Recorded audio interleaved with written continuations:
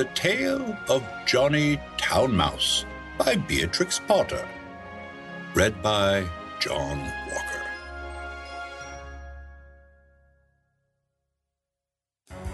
Johnny Town Mouse was born in a cupboard. Timmy Willie was born in a garden. Timmy Willie was a little country mouse who went to town by mistake in a hamper. The gardener sent vegetables to town once a week by a carrier. He packed them in a big hamper. The gardener left the hamper by the garden gate so that the carrier could pick it up when he passed. Timmy Willie crept in through a hole in the wickerwork, and after eating some peas, Timmy Willie fell fast asleep. He awoke in a fright while the hamper was being lifted into the carrier's cart. Then there was a jolting and a clattering of horses' feet. Other packages were thrown in for miles and miles. Jolt, jolt, jolt. And Timmy Willie trembled amongst the jumbled-up vegetables. At last, the cart stopped at a house where the hamper was taken out, carried in, and set down. The cook gave the carrier 6 pence. The back door banged, and the cart rumbled away. But there was no quiet. There seemed to be hundreds of carts passing. Dogs barked. Boys whistled in the street. The cook laughed. The parlor maid ran up and down the stairs, and a canary sang like a steam engine. Timmy Willie, who had lived all his life in a garden, was almost frightened to death. Presently, the cook opened the hamper and began to unpack the vegetables. Out sprang the terrified Timmy Willie. Up jumped the cook on a chair, exclaiming, "A mouse! A mouse! Call the cat! Fetch the poker! Sarah!" Timmy Willie did not wait for Sarah with the poker. He rushed along the skirting board till he came to a little hole, and in he popped. He dropped half a foot and crashed into the middle of a mouse dinner party, breaking 3 glasses. "Who in the world is this?" inquired Johnny Town Mouse. But after the first exclamation of surprise, he instantly recovered his manners. With the utmost politeness, he introduced Timmy Willie to 9 other mice, all with long tails and white neckties. Timmy Willie's own tail was insignificant. Johnny Town Mouse and his friends noticed it, but they were too well bred to make personal remarks. Only one of them asked Timmy Willie if he had ever been in a trap. The dinner was of 8 courses, not much of anything but truly elegant. All the dishes were unknown to Timmy Willie, who would have been a little afraid of tasting them, only he was very hungry and very anxious to behave with company manners. The continual noise upstairs made him so nervous that he dropped a plate. "Never mind, they don't belong to us," said Johnny. "Why don't those youngsters come back with the dessert?" It should be explained that 2 young mice who were waiting on the others went skirmishing upstairs to the kitchen between courses. Several times they had come tumbling in, squeaking and laughing.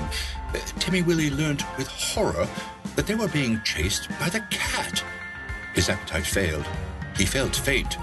"Try some jelly," said Johnny Town Mouse. "No, would you rather go to bed? I will show you a most comfortable sofa pillow." The sofa pillow had a hole in it. Johnny Town Mouse quite honestly recommended it as the best bed, kept exclusively for visitors. But the sofa smelt of cat. Timmy Willie preferred to spend a miserable night under the fender. It was just the same the next day. An excellent breakfast was provided for mice accustomed to eat bacon, but Timmy Willie had been reared on roots and salad. Johnny Town Mouse and his friends racketed about under the floors and came boldly out all over the house in the evening. One particularly loud crash had been caused by Sarah tumbling downstairs with the tea tray. There were crumbs and sugars and smears of jam to be collected in spite of the cat. Timmy Willie longed to be at home in his peaceful nest in a sunny bank. The food disagreed with him. The noise prevented him from sleeping. In a few days he grew so thin that Johnny Town Mouse noticed it and questioned him. He listened to Timmy Willie's story and inquired about the garden. Sounds rather a dull place. What do you do when it rains? When it rains? Well, I sit in my little sandy burrow and shell corn and seeds from my autumn store. I peep out at the throstles and the blackbirds on the lawn and my friend Cock Robin. And when the sun comes out, you should see my garden and the flowers, roses and pinks and pansies, and no noise except the birds and the bees and the lambs in the meadows. There goes that cat again, exclaimed Johnny Town Mouse. When they had taken refuge in the coal cellar, he resumed the conversation. I confess, I'm a little disappointed we have endeavored to entertain you, Timothy William. Oh, yes, yes, you have been most kind, but I do feel so ill, said Timmy Willie. It may be that your teeth and digestion are unaccustomed to our food. Perhaps it may be wiser for you to return in the hamper. Oh? Oh, cried Timmy Willie. Why, of course, for the matter of that, we could have sent you back last week, said Johnny rather huffily. Did you know that the hamper goes back empty on Saturdays? So Timmy Willie said goodbye to his new friends and hid in the hamper with a crumb of cake and a withered cabbage leaf. And after much jolting, he was set down safely in his own garden.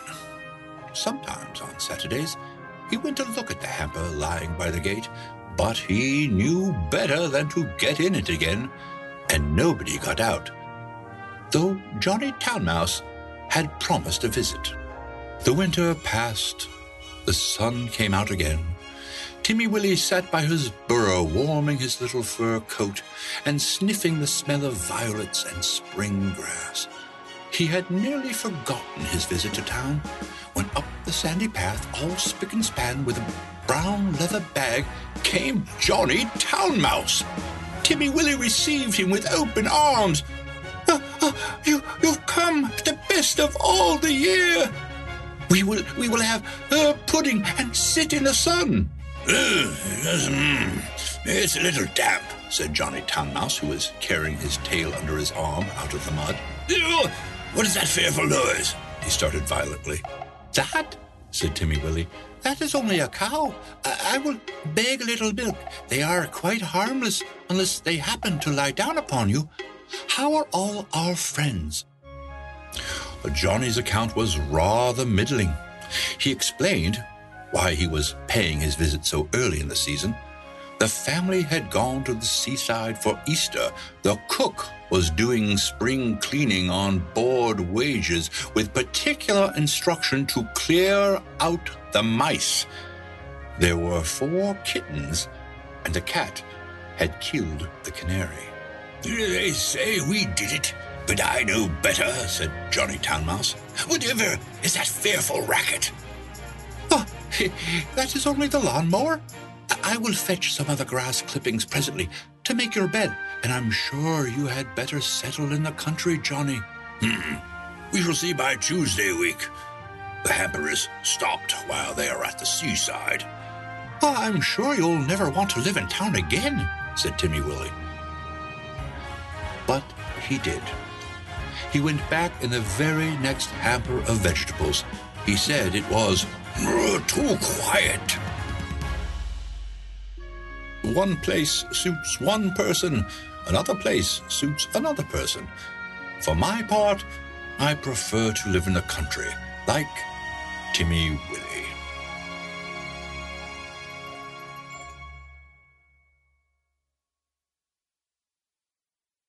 Music composed by John Witechko, a production of We Are One Body Audio Theater.